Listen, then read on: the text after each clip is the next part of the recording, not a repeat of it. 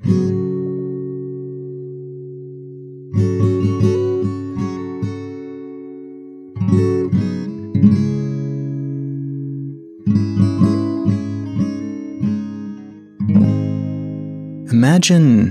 how difficult it would be to erase yourself completely from the internet.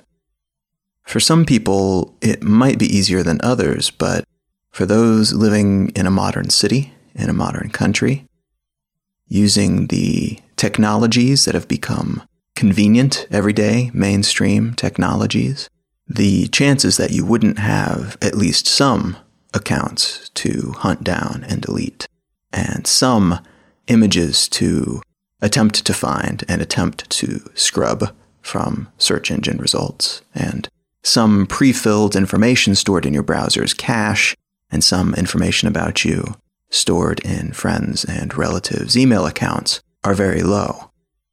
It would take a real active effort to accomplish this, and more than likely at least a little legal coercion, particularly if you want to delete images or information that has been published somewhere, on a blog, on a social network, in a newspaper, and consequently on that newspaper's website or Twitter feed. And even then, and even with legal tools at your disposal, there is no guarantee of success. There are services like Delete Me that will contact the dozens of main info hoarding sites that will allow you to submit appeals and which will eventually, potentially, delete the information they have about you that reside in their specific collection of databases. But the internet isn't scribbled in easily erased graphite. It is scrawled in ink. And even if you manage to delete all the information you can find and remove yourself from every possible social network and move to Europe and demand that Google delete you from search results, because they will actually do that there, and pull out as many of the roots of your online presence that you can possibly find, there's still a good chance that something out there will betray you and that there will be something that you missed.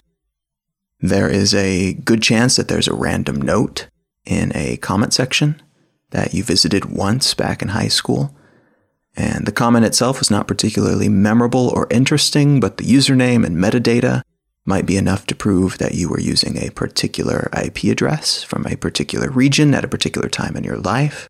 You are also very likely featured in more than a few snapshots, in the background of an Eiffel Tower selfie taken by excited tourists maybe, or in the middle row of a forgotten birthday party scrum, captured and immortalized by well-meaning family members.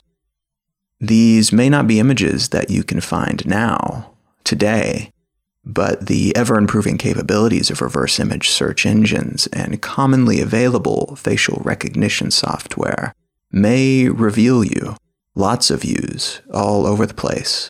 Where's Waldo like in the coming years? There may be a day sometime in the near future that we all wake up to find hundreds of new photos in our Facebook account, just waiting for us, newly discovered by the algorithms that Facebook and so many other technology companies have been building. And this is all to say that while you can control your conscious activities online, it's incredibly difficult to fully extract yourself from its sticky and exponentially expanding web. It could be argued that it's a fool's errand to even try, actually, based on the number of tendrils that the internet has dispersed across the entirety of modern society. But what I want to talk about today isn't attempting to extricate oneself from the internet, but rather being unwillingly and suddenly foisted from it. Because although it can sometimes be distracting or overwhelming to be a member of online society, it can also be crippling to be forcibly removed from it.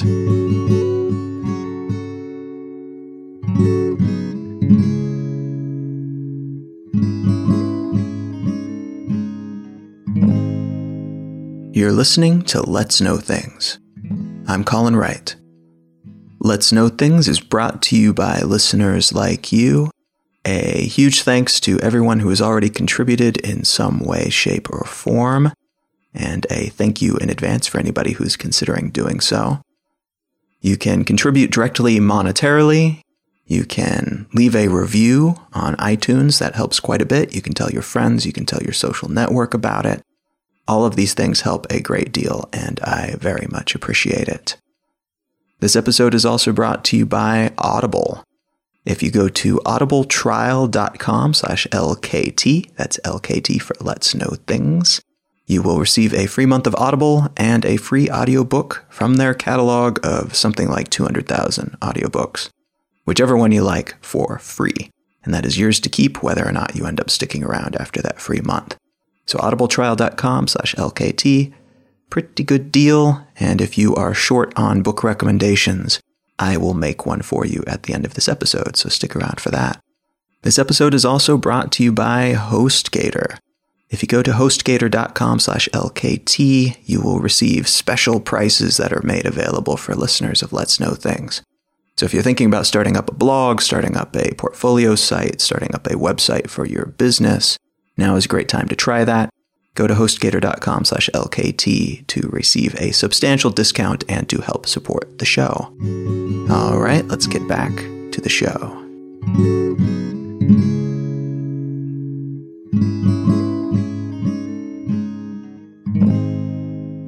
The article that I want to start from today comes from the website Ars Technica, and it's entitled, "Don't Mess with Google. Pixel phone scalpers get their accounts shut down." What this article addresses is a situation in which some clever scalpers, people who buy up goods, sometimes they're concert tickets, sometimes, as in this case, they are phones that have just been made available. They will buy up a great deal of them and then resell them at a profit. So it's making use of some type of arbitrage. They have some type of advantage in terms of procuring that item so that they can sell it at a markup and have that still be a worthwhile transaction for the person they end up selling it to. And so in this case, it looks like it was some type of tax thing that they were getting around and as a result able to profit. But the real point of the story is that this phone reseller, this company that was a loyal seller of Google goods, put a bunch of their customers in a very precarious position to the point where the people who purchased the goods through this reseller, making use of this arbitrage, had their accounts shut down by Google. And so these were people trying to buy a Google phone. The Pixel is the new Google phone. And they were trying to do it at a discount, and it ended up getting them banned from Google. So these people weren't thrown from the whole internet, of course, but they were locked out of their Google and Google-affiliated companies' accounts. And this is something that on the surface probably doesn't seem like a huge deal. Oh no, I can't search for things. I mean, that is something that we tend to take for granted, but I guess in a pinch you could use one of the other Google competitors to do a search. But once you start thinking about it, and once you look at the catalog of what Google actually produces, then it starts to become clear why this is such a big deal. This one company created or owns a substantial number of the services that a huge chunk of the global population uses every single day. I personally use my Gmail inbox as my main hub for all of my various email addresses for my different projects. I use Google Photos to help me organize my collection of digital images and videos. I use Chrome as my main internet browser, and I publish video essays and other videos, my talks and such, on YouTube.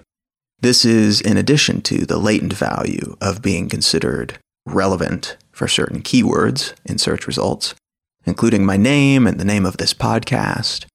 And so when somebody searches on Google, they search for Colin Wright, the first couple of pages, chances are, will be something about me and my projects because I rank according to their algorithm. That is another service that they provide. They create an ecosystem in which I can be more easily discovered, in addition to, as I mentioned before, being able to use a search bar to discover things. And that is tied into my Google Plus account, which helps tie together my diverse collection of properties around the internet in all of those videos and all of those other Google properties that I mentioned. And it verifies that I am real and that my official accounts are real and in fact owned by me. which increases the level of Google juice that I have, which means I go further up the rankings when people search for things related to me. And so that can seem like a lot of different Google properties that I'm using, but my usage of products from this company is actually relatively tame compared to a lot of other people in a lot of other industries. Many people I know, and I have as well in the past, use Google's Android operating system as their primary mobile phone OS. So their Google account is attached to everything in their phone and also allows them to access the Google Play Store, which is where they get their apps. And, it's the thing that makes their phone operate correctly, makes it a smartphone. I also know a whole lot of people who use Google Docs as their primary work software instead of something like Microsoft Office. And so they store all of their professional documents and spreadsheets and slideshows, along with their media files, their photographs and their movies and things of that nature, in Google Drive. There are people who use Google Music as their main music resource, and Google Wallet as their online bank account, and Blogger as their primary website. Blogger is owned by Google. And shockingly, that list of services still barely scratches the surface of all the companies and products and software owned and operated by Alphabet, which is the main holding company of Google and its business siblings. To be locked out of such an ecosystem, then, is not just a minor inconvenience. It could be the death knell for a person's social life and their bill-paying infrastructure, their means of earning an income, and their online portfolio, their body of work. It could mean that they're not able to access their email, or that any emails that are sent to them will bounce back to the sender, and so they'll never know what it is that they missed. It could mean losing a lifetime of photos, a massive Rolodex full of contact info. You could even lose your medical history. Companies like Google, among them Amazon, Apple, Facebook, they have become something more than standard businesses in this regard. They've become, in many ways, a bit more like public utilities. You can get along without Snapchat or Netflix. Losing access to one of these accounts would suck, probably, but the impact would be limited to one very narrow aspect of your life. Losing access to your Facebook account, on the other hand, depending on how often you use it and what you use it for, could be tantamount to having your electricity go out or your phone line go dead, or at least back when people used landlines. That metaphor probably doesn't work quite so well today. It's like having your address book deleted and your photo album burned. It goes beyond just being a bummer.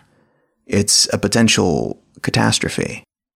This is something that I think about quite a bit because although I'm able to make money selling my books in bookstores and other places as well, a great deal of my income comes from one place, Amazon.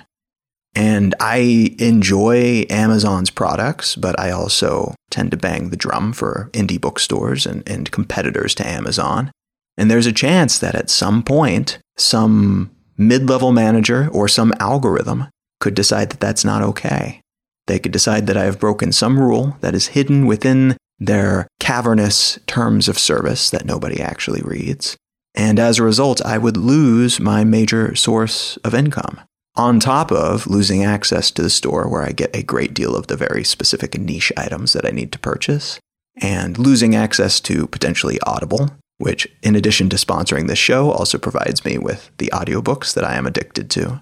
And so this is something that I worry about, that at some point, either because of some regulation that I wasn't aware of, or because of some glitch within a software system, that I might be banned from the very system that I've come in a lot of ways to rely on. For someone like me, that would be the equivalent of like being escorted from my cubicle without a moment's notice and no time to collect my stuff, no time to set up another job. It would be devastating on a lot of levels. And so that type of thought process, imagining what the consequences would be of losing access to these things that a lot of us have come to take for granted, leads me to a next step, a next kind of logical progression along that disturbing thought process. Imagine for a moment what you would do if you weren't just booted from some corner of the internet, but if the internet itself ceased to be, if it no longer existed. And I'm not talking about the internet just flickering off for a few minutes or getting really slow or going out for a few hours, but like disappearing, maybe gone forever. On the second day of no internet, how do you think you'd be doing? Based on how you spend your time and how you interact and what you do every day and where you get your entertainment and where you do your work and how you communicate. How do you think you would be doing 2 days in? What about 5 days in? 5 days with no internet of any kind. And remember, everything on your phone, that's probably the internet. What about 30 days? What about a full month of no internet? That would mean a month without access to your email, to your social networks, no digital access to your bank accounts. The banks would also be unable to access a great deal of their systems. So there'd be no guarantees of even being able to access what you've saved if you can make it into a physical location. A lot of credit card processing is done online these days. That would not work either. How would your work change? How about your social life, your relationship with people? Would you even be able to connect with the friends you've made around town, not in your immediate walking vicinity, and around the country? How would you get in touch with them? How would you get in touch with the people that you know around the world? How would you reach out to them? How would you know if they were reaching out to you if all their contact info and your contact info for them was tucked away in the cloud? Would you have any access to the things that you've created, to your assets, to the entertainment mediums that you've come to rely on? Netflix, gone. Spotify, gone. All of those internet-connected apps, which is most of them, gone. I think about this a lot, actually, more than a person probably should, because it is kind of a disturbing thought. But anytime I've reached some kind of fork in the road, anytime I'm rethinking the direction that I'm headed, or the relationships that I have, or what I want to be doing, I try to remember not to become too overly reliant on one way of interacting and connecting and living. I make sure to back up my most vital work and to store things not just in the cloud, but there and on my computer, plus on another drive that I keep elsewhere. Try to make sure that my skills are not all huddled around the warm glow of the internet. Instead, that I have facets that are not at all reliant on any particular technology or resource. I try to make sure that I have skills and knowledge that would allow me to do things for a living, even if somehow I found myself back in the Stone Age. Terrifyingly, that is not a completely paranoid precaution. There is always the possibility that, as a consequence of some conventional warfare situation between military powers, that large swaths of the internet could go down. The whole network would be tricky to knock out completely these days, the way that it's set up, but it would not be impossible for a nation like China or Russia, for example, to take out the majority of net nodes scattered around the United States, or vice versa, us to them. A scenario like this becomes even more likely if we consider that conventional warfare is less and less appealing every decade for a lot of different reasons, and that non-standard asymmetric combat is kind of the direction that we're going. It is all the rage right now, and it is a trend that does not show any sign of subsiding. And this doesn't just mean hacking other countries' power plants and electrical grids. It also means, conceivably, using EMPs, electromagnetic pulses, to fry their circuit boards, or using kinetic weaponry, that is, like big, dumb missiles that are built just to slam into things, to knock out GPS and other satellites, like the satellites that beam down the internet to remote places around the world, but also increasingly that fill in the gaps, any place we have some type of network gap. So even if a war or a non-war but kind of a war-like scenario never emerges, there is still the chance that a massive solar flare could take out a chunk of our modern mesh. Coronal mass ejections, or CMEs, are flung outward from the sun fairly regularly, and each batch, each ejection, contains particles and electromagnetic fluctuations that can upset our GPS transmissions, or potentially render useless our satellite arrays. They could also blow up the transformers in our power grids and fry the circuitry in our gadgets. Back in 1859, the largest ever recorded CME, which is often called the Carrington event, and if they give it a name, and particularly if they call it the event with a capital E, some serious stuff went down. So in 1859, a solar flare flung a bunch of particles and electromagnetic havoc our way, and it was so big that it could be seen with the naked eye. That is atypical to be able to see as you look up at the sun, a coronal mass ejection, essentially a solar flare. The event wasn't fully understood at the time because we didn't really understand much about radiation, and we hadn't even discovered X-rays or the ionosphere quite yet. But the CME did knock out parts of our newly installed U.S. telegraph network. And in doing so, as it knocked out that network, it also electrically shocked some of the telegraph operators and set fire to some of the machines that they were working. A massive solar superstorm, which is the actual official title for it, a solar superstorm of a much larger scale, shot out of the sun on July 23rd, 2012. And that one just barely missed Earth, thankfully. There is a lot of space out there, and the majority of these events do not lash toward us. In fact, it is unlikely that it would. We are very small. The sun is very big. That said, NASA estimates that there is a 12% chance of an event of similar scale actually hitting us sometime between now and 2022. And so it's not a huge chance, but I doubt you would get on a plane if you were told by the pilot that there was a 12% chance that plane would crash. Loss of connectivity, then, might be an eventuality worth considering, beyond one's periodic ritualistic digital sabbaticals.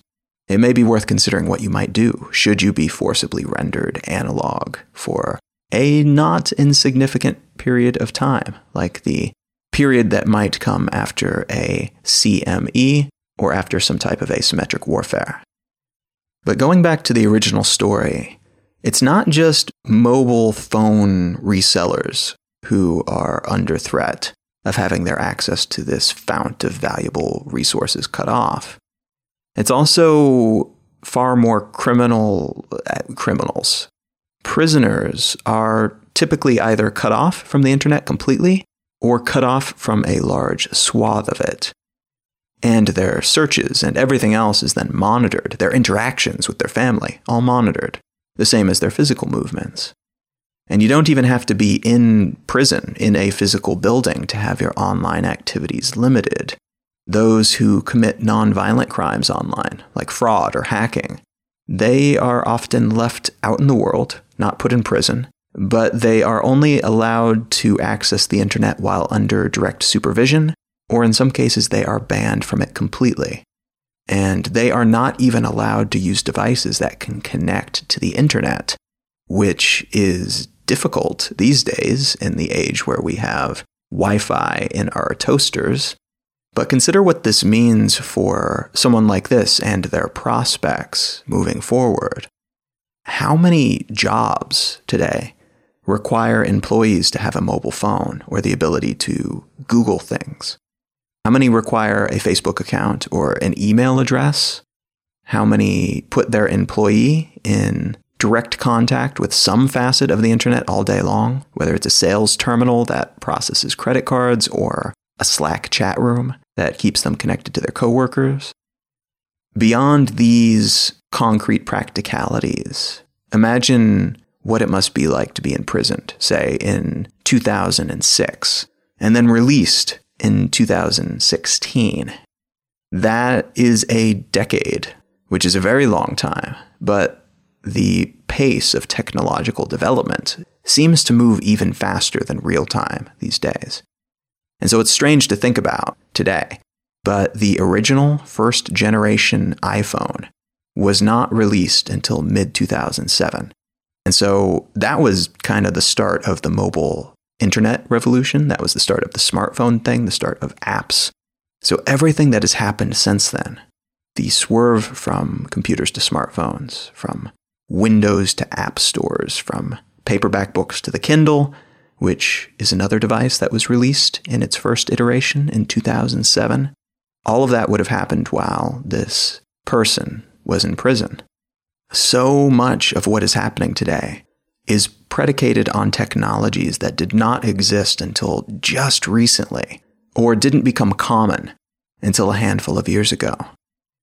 They are all descendants of things that came before, but that doesn't imply that someone who had used a room-sized punch card programmable computer would understand how to use an iPad, or what such a technology would mean for how the world is connected, and how we work and interact and communicate and everything else today. Being banned from a company that sprawls across the modern world and everything that we do, like Google or Amazon or Facebook, can be a major setback. But being rendered internetless or internet handicapped is a much heavier burden to bear, limited in the way that a prisoner or a criminal would be limited. Even by paying close attention to the news, simply knowing about new technologies is not the same as participating in using them and in the culture that is evolving around them. Leaving prison after a long enough period of time would, in some ways, be like emerging from a cell to find that everyone around you suddenly speaks a new language that you do not speak. And you could maybe pick it up eventually, but while everyone else around you does it without thinking, they are more native to it, you would be forced to expend a great deal of your energy just struggling to understand the fundamentals and participate in a basic conversation. And that's the way that it is technologically and culturally for people who are kept outside of this system, outside of this global society that is tech-connected that we have built. Now think about that, and then consider that there are many people today who go way out of their way to avoid technology, at least for a time. Digital sabbaticals, where one goes sans smartphone for a day or a weekend or maybe as long as a month, these are increasingly common, particularly amongst people who use such devices so regularly that their smartphone can begin to feel like an all-consuming, time-gobbling black hole. There are also coffee shops and other such businesses where technology is banned, because in doing so, these locations create a space that is somewhat unique, or at least novel, in the modern world that we live in. It's a space devoid of constant connectivity, and that is unusual enough that some people will pay twice as much for a coffee in these types of locations than they would in a Wi-Fi-enabled Starbucks.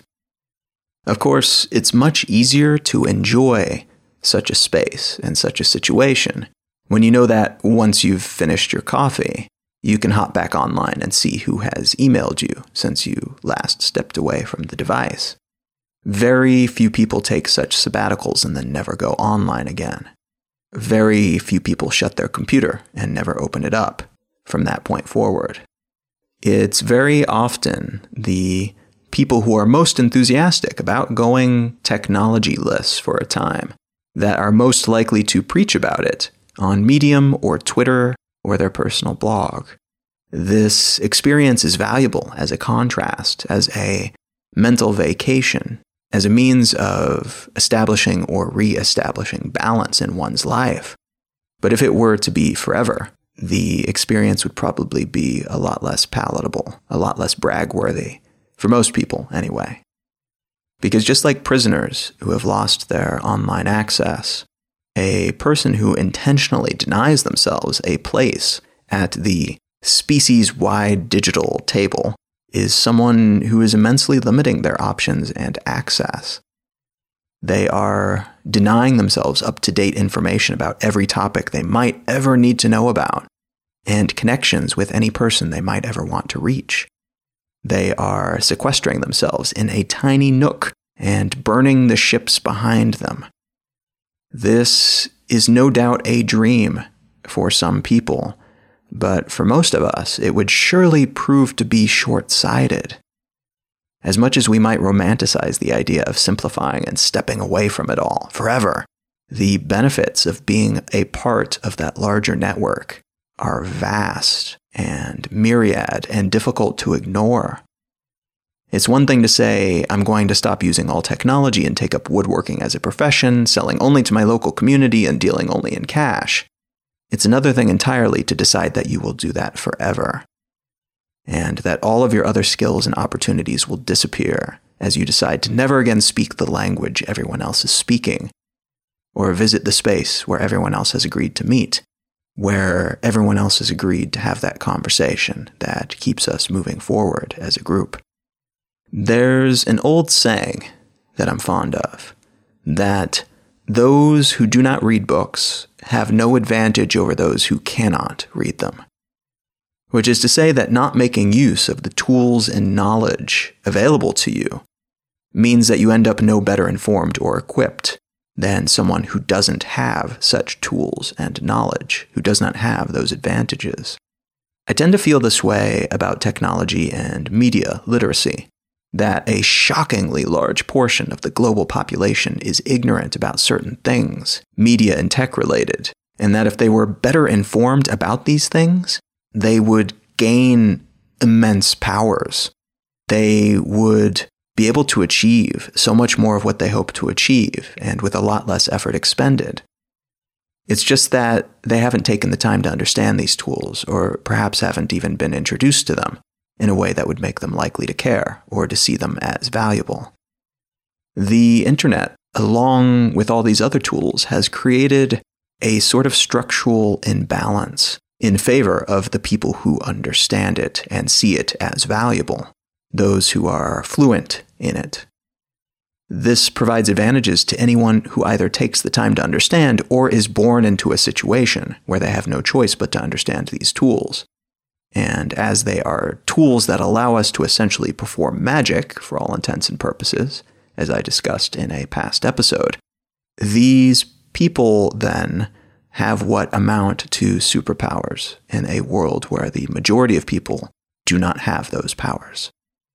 The tech elite, then, do not only benefit because of certain economic systems that bend in their favor, but because that which they're so familiar with underpins essentially every bit of infrastructure, every system, and every valuable thing in the world today. As we wrap the world in silicon and fiber optic cables, we also tether ourselves to these imperfect meshes and nodes and become dependent on these digital worlds that we've built and the technological oases that have always sprung up over the years. We are in big trouble if these oases ever dry up and stop flowering. And those who are most tapped into these resources are the most dependent on them, and as such, would be the most crippled by a military strike or a solar flare that takes out the electrical grid or fries a collection of vital chipsets. Our digital lives are entangled with our real-world lives, and it's those points where they overlap, which is an increasing percentage of them, by the way, the places where the digital world and the real world overlap. Those are the most prone to upset or attack or even just simple malfunction. Imagine how horrible it would be to have your online identities hacked and stolen, and how much worse it would be if those identities were connected to your bank account, your social security number, your home address, and everything else about you. if those details could then be very easily connected to photos of you and your loved ones. Horrible, then, because of these connections, can very quickly become a debilitating travesty. And it is because of these very same conveniences that we enjoy. The things that give us our power are also what renders us vulnerable to this kryptonite. This is something worth thinking about, both in establishing where your ideal balance is between these worlds and how they overlap, and in determining how the purveyors of these conveniences and the governments that regulate them should behave as a result of their increasing interconnectedness with essentially every aspect of our lives.